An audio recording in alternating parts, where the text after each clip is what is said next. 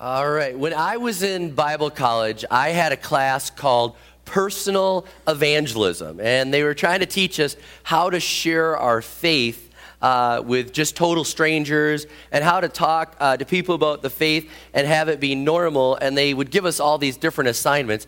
And one of the assignments that they gave us was we were supposed to try to figure out how to ask someone this question: if you were to die tonight and stand before God, and he was to say, "Why should I let you in?" what would you say to them? Now, that's not a normal question. How many know that? That's like not normal, but you had to try to figure out how to say that. And sometimes you just go right into it and just ask somebody that. And I can tell you, you get a lot of different responses. But the number one response that people would say, when I'd say, if you were to die tonight and God was to say, "Why should I let you into heaven?" what would you say? The number one response that people would say was, "Well, I've been a pretty good person. I've been a pretty good person. I'm not as bad as some people. I'm not as good as some, but I've been pretty good, and I think you ought to let me in." And I'd say, "Okay, so you think that your good works will get you into heaven?" And they'd say, "Well, yep, that's what I believe." And overwhelmingly, people would say that. I think my good works, God's going to let good people into heaven, and I'm a pretty good person. So then I'd say, well, what kind of good deeds do you do? And then they're kind of like, "Okay, I gave to the United Way at work, okay? I did that. That ought to count for something, right? I'm kind to animals. Yeah, and they're really reaching. Usually they're reaching because they think, okay, good works are going to get me in, and then they start realizing, what do I really do? I say, okay, so you're doing some good things to animals and United Way, and you're probably a good neighbor and everything. Yeah, I'm a great neighbor. Okay, all right. Well, do you ever do any bad things? Well, I don't do a lot of them. I don't do a lot. And they're like, because I never killed anybody. I'm like, that's good. That's good that you never killed anybody. Good. I'm like, do you ever lie? And they're like, well, not a lot. Like mostly little lies, because you don't want too many big lies. I'm like, do you ever steal? And they're like, well, not important stuff. You know what I'm saying? And then,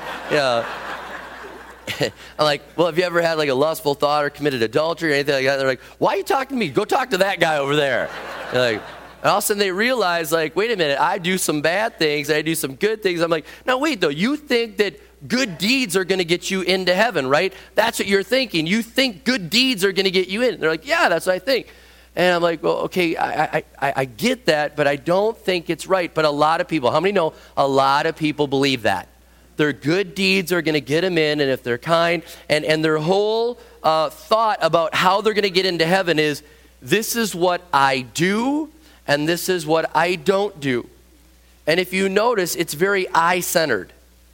I do this, I do that, I don't do that, I don't do that, I don't do that. And it's all about works. And I'm here to tell you that if you believe that your good works are what's going to get you into heaven, then you probably should buy a case of the product that we're going to show you that we found on the internet. You probably need a case of this if you think works are going to get you into heaven. Take a look at this. What does being a Christian feel like?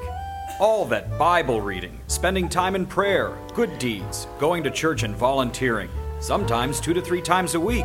It's exhausting. How can you expect to be spiritual enough for all of this? Wouldn't it be great if you actually felt like being a Christian? Introducing 5-Hour Spiritual Energy, a spiritual drink for those who need a little spiritual boost. Just one bottle gives you hours of energy to be a good Christian. Take one 5-Hour Spiritual Energy and see how spiritual you can be. Thanks, 5-Hour Spiritual Energy. 5-Hour Spiritual Energy. Hours of energy now, no spiritual crash later. How many like that product? But see, a lot of people believe that works are going to get them into heaven. And so I'm going to start with that assumption today, okay? Maybe it's you. Maybe you're here and that's what you thought. Good works would get you in. Or maybe you know somebody that you're going to be able to take what you've learned today and help them out to really think about the way they think they're getting into heaven, all right? So I know that a lot of us think that works will get us in, and it starts at a young age. How many know that the power of a cookie motivates you to be good, right? Your parents say, if you're a good boy or girl, you'll get a cookie. If you're a bad boy or girl, no cookie. And so you start getting this thinking okay, good equals reward. Good equals reward. And so it starts there. Then you go to school and you hear, okay, if you're good in class, you get a good grade. And if you do good, you get a reward. Rarely do you go to school and they're like, terrible job, here's an A, right? They don't do that. It's if you're good, you get, so we start thinking that, okay, good. Then we have sayings in our culture like, what goes around comes around. And so you start thinking, I need to be good, so good will come back to me. If I'm bad, bad will come back to me. You see what I'm saying? And so all these things start feeding the thought that our works are what it's really about. And then we start thinking, okay, he's a good God, he's a kind God, and a good, kind God is probably going to let good, kind people in because that just logically makes sense, right? A good, kind God letting good, kind people in, bad people don't get in. And so we start thinking these things. It just appeals to our fairness, doesn't it? It appeals to our fairness that God would allow good people in and not allow bad people. It just seems fair. And how many know that's a word that we're hung up on? You know, it's not fair. It's not fair. And if you had parents like me, you know what they'd say to me when I'd say that to them? They'd say, life's not fair. And so that's what I learned. Life wasn't fair. And so, but some, it's like, it's got to be fair. It's got to be fair. And of course, if you don't know what's going on in the church, how many would think that from the outside looking at the church, it looks like you have to do a lot of good works? And it looks like we're all trying to earn our way into heaven. If you're on the outside looking in, and you're looking and you're saying, boy, they're at a Bible study, and they're doing this, and they went on a global team, and they're doing that, and I think they actually give their money. And I mean, you know, you're looking at this. Like, one of our neighbors came up to us, and they're like, you guys are really busy. Like, you are really busy for God. Like, you're always having people over, and all this. Matter of fact, the police showed up the other day, and they said, yeah, you have way too many people parked in front of your house and all this. You're causing a traffic jam. We can't have that many people there. You guys are always doing stuff for church. I'm like, even the cops are telling me I'm doing too much for church. And if they think that I'm working my way in, you could see where they're thinking, like, if we got to keep up with Pastor Rob, we're in trouble. We got to slow that guy down. You know what I mean? We got to slow him down.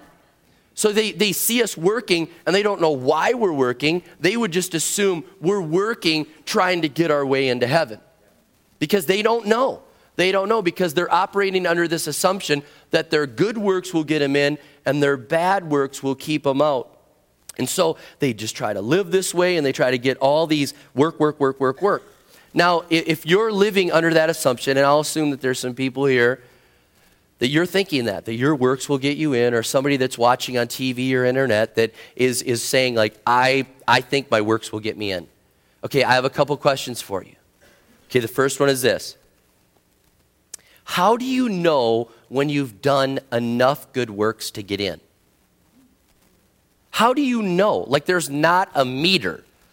Wouldn't that be great if there was a meter? You know, if that was the way and there was a meter. But how do you know if you've done enough good works? I mean, our conscience is a pretty good guide, and it tells us when we're doing bad, and it kind of says, that wasn't good. But how many know when you do good, you're still kind of like looking for feedback? Was that really good? Was it kind of good? Was it sort of good? Was it lots good? Was it good motive? Do I get full credit for that? I mean, you don't even know. And I mean, how do you know, like, when you're going to outweigh what you did in your teenage years? How many know what I'm talking about? You're like, how do I know when I'm tipping the scale there, you know? How do you know? How do you know when you've done enough good deeds? And what's the percentage that's going to get you in? What's the percentage? Will 70-30, is that the way God's going to grade it? Or is it 60-40? Or is God going to go 51-49 as long as you outweigh just a little bit? Or how many right now are just praying for a curve, right? You know, you're like, okay, curve. But let me just tell you, if it's based on good deeds, Mother Teresa blew the curve. Okay, it's over. She just blew the curve for us, all right? But let's just say she had a terrible, misspent youth and everything, and all of her good deeds finally got her to 51-41, and God would grade on a curve with the good deeds, okay? And let's just say you have to have 30% good deeds to make it into heaven. That's all you have to do, 30-70. What if you get to 29.99 and you're one good deed away and you get to heaven and God's like, oh man, one deed short, sorry, eternal damnation, bye, sorry. I know, I wish I could have warned you. I mean, and then what if there's a family member in heaven like, well, I had way more good deeds, can I transfer? I'm sorry, good deeds are non-transferable. You know what I mean? Think about that. How do you know? How do you know? Yet, you know people. You might be here, and you're thinking, my good deeds will get me in. How do you know when you've done enough good deeds to get into heaven? And let me tell you this. The Bible says this about our good deeds, in case you're wondering. Isaiah 64:6. It says, our righteousness, our good deeds are like filthy rags. It's like garbage to God. The best that we can do, the best things that we can offer God, if we're really counting on those, counting to God, the best things we can do is really like garbage. That doesn't offer much hope for those that are saying, my good deeds will get me in, does it? But I have another question for you. What if there's not enough time left in your life to get your good deeds up? What if you're 55 and you're here at church and you've come in and you have all 55 years of living for self and doing destructive things, and now you're here, you're like, all right, I'm ready to go. And you only, let's just say you only have 10 years left to live. You have 55 years of bad and only 10 left. I mean, really, does working with orphans like offset like 2 years of bad, teenage years? And you see what I'm saying? And how would you know? And what if you don't have enough time? Think about it, because I know people that say, well, my good deeds, well, what if you didn't do enough, and what if you don't have enough time? Okay, let me ask this. Is there a good deeds list that we're supposed to live by? Because a lot of people that will quote to you, I'm hoping my good deeds will get me in, what list do they usually go to? The 10 Commandments, right? Because they're like, I don't murder, I don't steal, I don't have any idols, and I don't do the other 7, I'm sure. I don't do the others. I don't know them, but I don't do them, right? And that's usually where they go, right? They go to the list. Okay, can I tell you, when God gave the 10 Commandments to the Israelites, he was giving those to a people group that was coming out of slavery that needed to know how to live. They were told how to live because they were slaves, and they're told, this is how you're going to live, this is how you're going to live. And God comes in and said, this is the start. These are 10 Commandments. This is a moral law that I want you to live under. I want you to do these things. But then he gave them all sorts of other laws and different things that they should do based on situations that they were in. And they had all these other things. And nowhere when he does the 10, he said, now, if you do the 10, you're in. If you do the 10, you're in. You can read it in the Bible. It's in Exodus. You will not find that he says, now, if you do the 10, guaranteed that you're in. He doesn't say that. He's giving them a great moral foundation to live in. But with that, there is no promise that if you live them perfect, just those 10, you're in. Matter of fact, Romans 3:20 says this about the law. It says, for no one can ever be made right with God by doing what the law commands. The law simply shows us how sinful we are. So here it is, the 10 Commandments, people that are all saying, I hope my good deeds and my bad deeds and all that, all those things are there for is to show them how sinful they really are and how in need of a Savior they really are, and yet they're banking on their good works and they're going back to that list there and they're hoping that that list will get them in. And the thing that adds to such confusion in this, how many know that lots of religions have a list? Lots of religions have a list. If you are a Buddhist, you have lists and you have to bring sacrifices and you have to bring food offerings. And I've seen families that couldn't even feed their family bringing food to a temple to put before a Buddha and to leave the food there. And the family's like malnourished, but they've got to do this because it's part of the good deeds and that's what their list says to do. And so they do that. And then there's others. If you follow, if you're a Muslim, and you are someone in Islam, and you want to do that, well, you've got a whole different list. You don't have to bring the food things, but guess what? You got to try to get to Mecca. And not only that, you've got to pray and face the right direction. And you've got to worry about how you deal with infidels. And you got jihad thinking, you got all these different things. And so they got their list. And how many know if you're an Orthodox Jew, then you've got another list. And you got to keep your head covered. And you got to have kosher. And you got to have different things. And you got to watch the Sabbath. And so they've got a list. And how many know that there's all these different lists? And if you're Hindu, then you don't have to worry about all those other things. But you better not squash bugs. How many know what I'm talking about, right? So they all got different lists. And so it just adds the confusion. So which list do you follow? Which list do you follow? That's why we don't have a list. Jesus said this about people that wanted to live the list, that wanted to hopefully live the list. Matthew 5:20, this is what it says. For I tell you that unless your righteousness surpasses that of the Pharisees and the teachers of the law, you will certainly not enter the kingdom of heaven. And he said, you guys, see these guys over here, these Pharisees and teachers of the law? They are people that are experts in it. That's all they do full time. They are full time trying to obey the law. They are full time trying to do the right thing. And he said, if you can't get better than them because they're not even making the cut, you've got to get better than them. You don't even have a chance of getting in. And you can imagine the people looking around like, if the full-timers can't do it, what in the world is going to happen to the part-timers? I got a job. I can't spend all that time. I got a family. I've got all these things to do. I can't spend all my time. So you can imagine the hopelessness that would just settle in. Okay, one more thing before I give you some hope. How many want some hope? All right, yeah. Okay, but one more thing, because I just thought about this.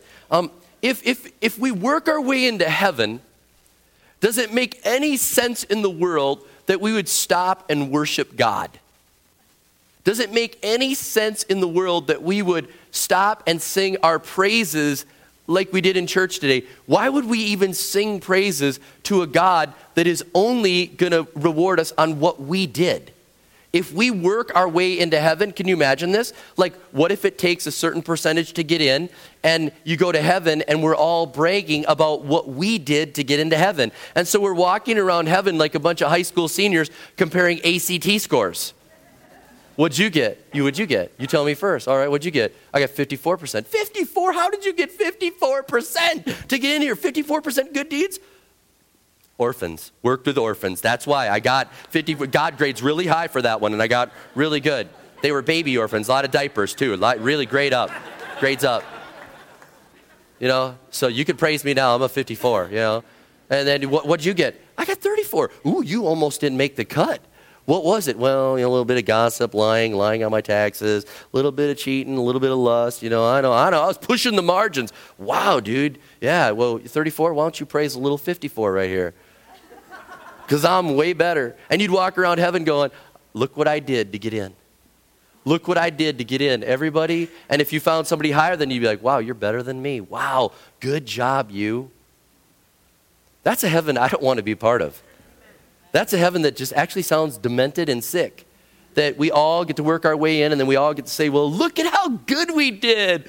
Look at how good. We're all so good. Let's really worship the 70s and the 60s. I don't want anything to do with that, and I don't think that's anything to do with heaven.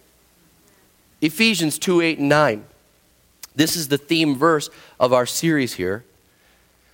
And this is what it says. It says, for by grace you have been saved through faith, and this is not from yourselves. It's a gift of God, not by works, so that no one can boast. It's saying when we get to heaven, we're not going to be going, what'd you get, what'd you get, what'd you get? You know what it says? All of us score a 0. We all score 0. And when we get to heaven, we all scored 0. But because of Jesus Christ, because of grace, we get the rewards of heaven and we have eternal life, even though we scored 0.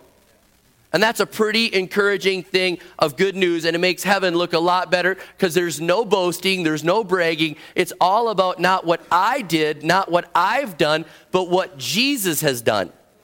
And totally different. And then we can walk around heaven saying, praise to you, Jesus. You did it. You made the way. I didn't do it. You did it. I was a 0.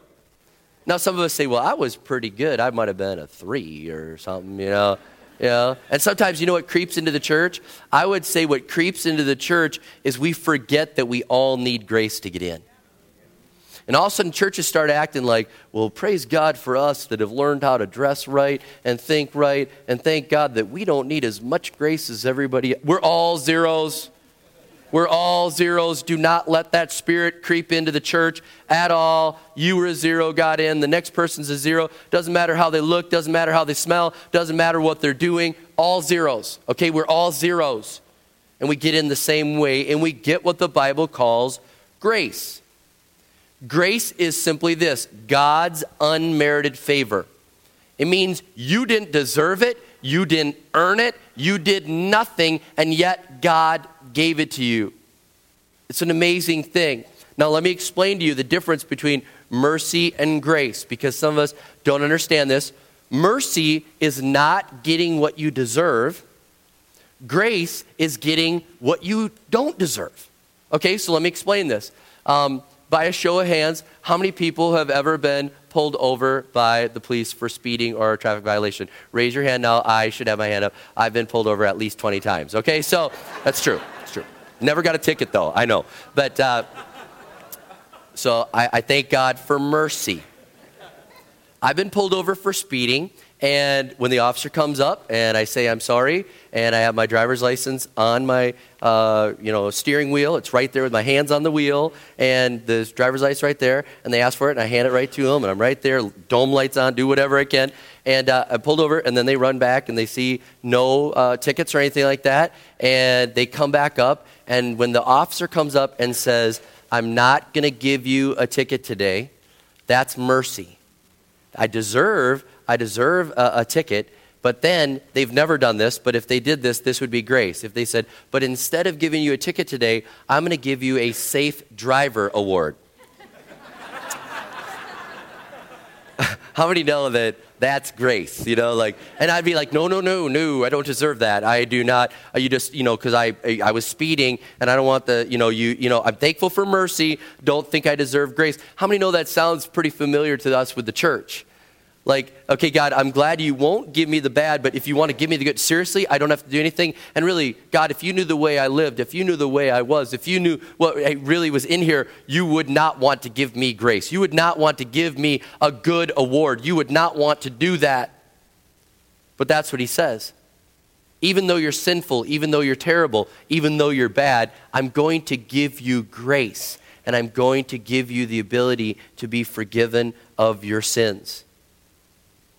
There was a debate that was being done years ago, and C.S. Lewis was part of the debate, and they said, what's the biggest thing about Christianity that makes it different? And he said, that's easy. It's grace. It's grace. All the other religions, it's what you do, it's what you do, it's what you do, it's what you do. And he said, Christianity is so great because it's grace, and it's so different than anything else because it's not what you do. Jesus did enough. He paid the price. Jesus did enough so that the time is now to receive him, and grace is available. And some people have a problem. They think they're more than a zero, and they don't need grace. But I think there's a lot of people that think they're 0 or -10. And they think, I can't ever get grace. After the things I've done, I can't get grace. There's no way that I could get grace. And I want to tell you, the grace of God is available to anyone, no matter what your score is in your mind. I can remember it used to bother me that my grandfather used to say to me, he used to invite him to church, a little kid, I found Jesus, and I wanted him to come to church. And he said, I can't go to church. If I go to church, the walls will fall down. And you're a little kid, you're like, no, Grandpa, they won't. It'll hold you. You don't know what he means. And then after a while, I get a little older. He says, no, I can't go to church. If I go in there, the walls will fall down. I'm like, what do you mean? He goes, all the sins I've done, all the bad that I've done. If I go in there, the walls will fall down. And he stayed away because he thought he was so bad that he could never get in. And then one year I was using his car on spring break. They lived in Florida. And I was using his car, and I was filling it with gas. And somebody backed into his car. I'm like, no, it's Grandpa's car. No. And poof, they just ran right into it, And so I had to go back and tell him, I said, Grandpa, I wasn't even driving. I was filling gas. This person backed in and all that. And you know what he said to me? He said, if the person calls me and says they're sorry, I won't even put it on their insurance. I'll just pay for it. He goes, but if they don't call me and say they're sorry, I'm going to make them pay. And when I got back from spring break, all of a sudden it was like it hit me.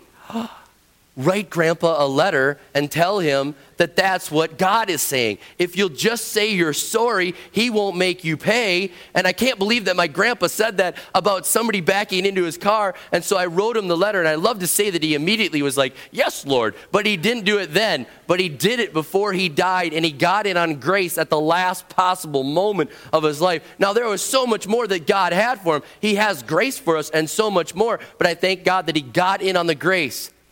And God says, if you'll simply say you're sorry, if you'll simply say, I accept what you've done, I realize you paid the price, he says, that's what's going to get you in.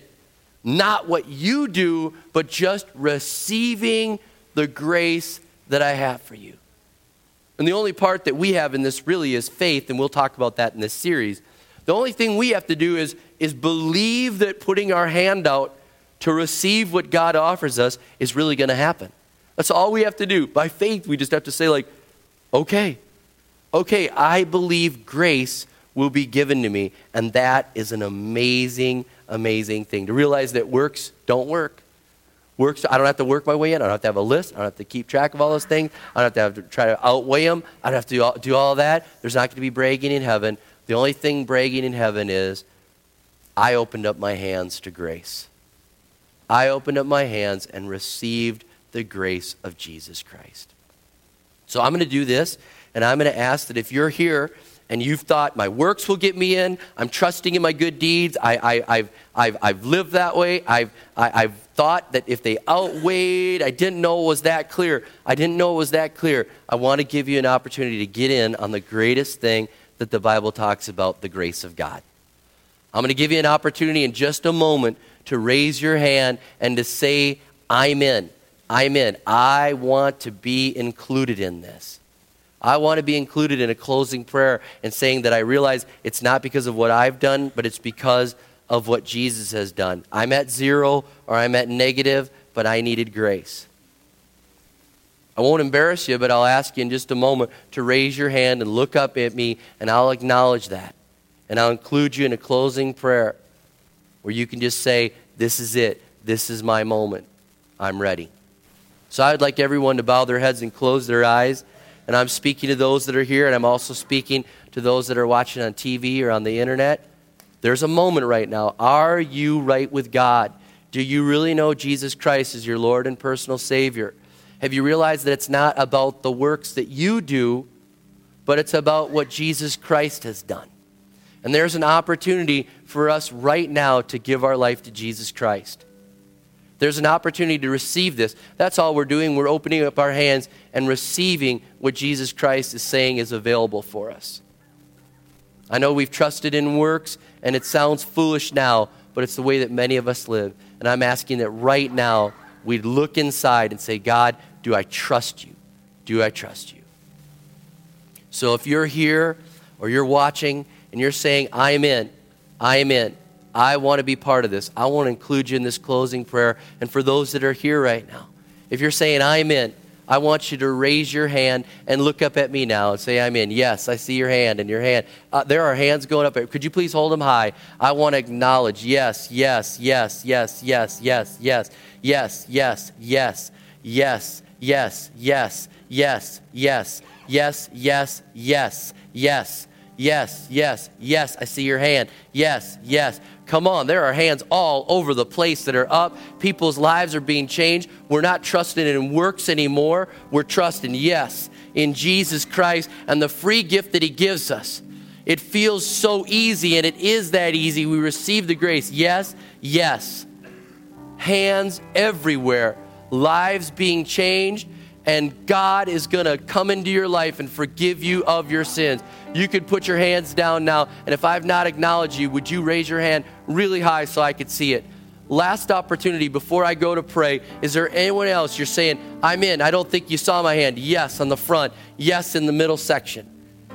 Yes, I see your hand. Just went up right there. Yes, I saw yours. Yes, this is good. You're in. This is your moment. This is what it's all about. And even for those watching, this is your moment. You can pray along with this. This is the moment for those here and for you as well. I want us to pray this prayer, and I want you to pray this repeating after me and believing that Jesus Christ will forgive you of your sins. This is what the Bible calls a prayer of faith. You're just believing that God will stand true to what his word says. And as you pray this prayer and ask for forgiveness, God is going to forgive you of your sins. I'm going to ask that those around you would pray this out loud with you as just a form of encouragement. But if you raised your hand, I want you to pray this after me.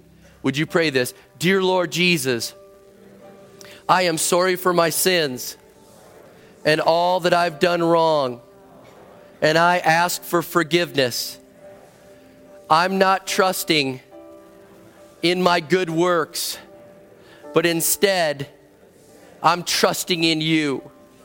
I'm trusting in grace and the price that you paid. You died on the cross so that I could be forgiven, and I receive that. And now I want to live for the rest of my life serving you, Jesus, living in this grace. Thank you for forgiveness in Jesus' name. And God, I thank you for those that made that prayer real, and I pray that they would realize it was a prayer of faith, and your word is true, that grace has been given to them. That's how they get in, not because of the works they do, but because of the grace of Jesus Christ. And so I thank you for that. I thank you, and I pray that they would live in that grace. They would know that grace. They would walk in that grace and realize they have been forgiven. Thank you, Lord Jesus, for that. We give you praise, and we give you glory, and we give you honor, because you're the one that did it, you're the one that deserves it, and you're the one that gives us grace. So we thank you for that. In Jesus' name we pray, amen.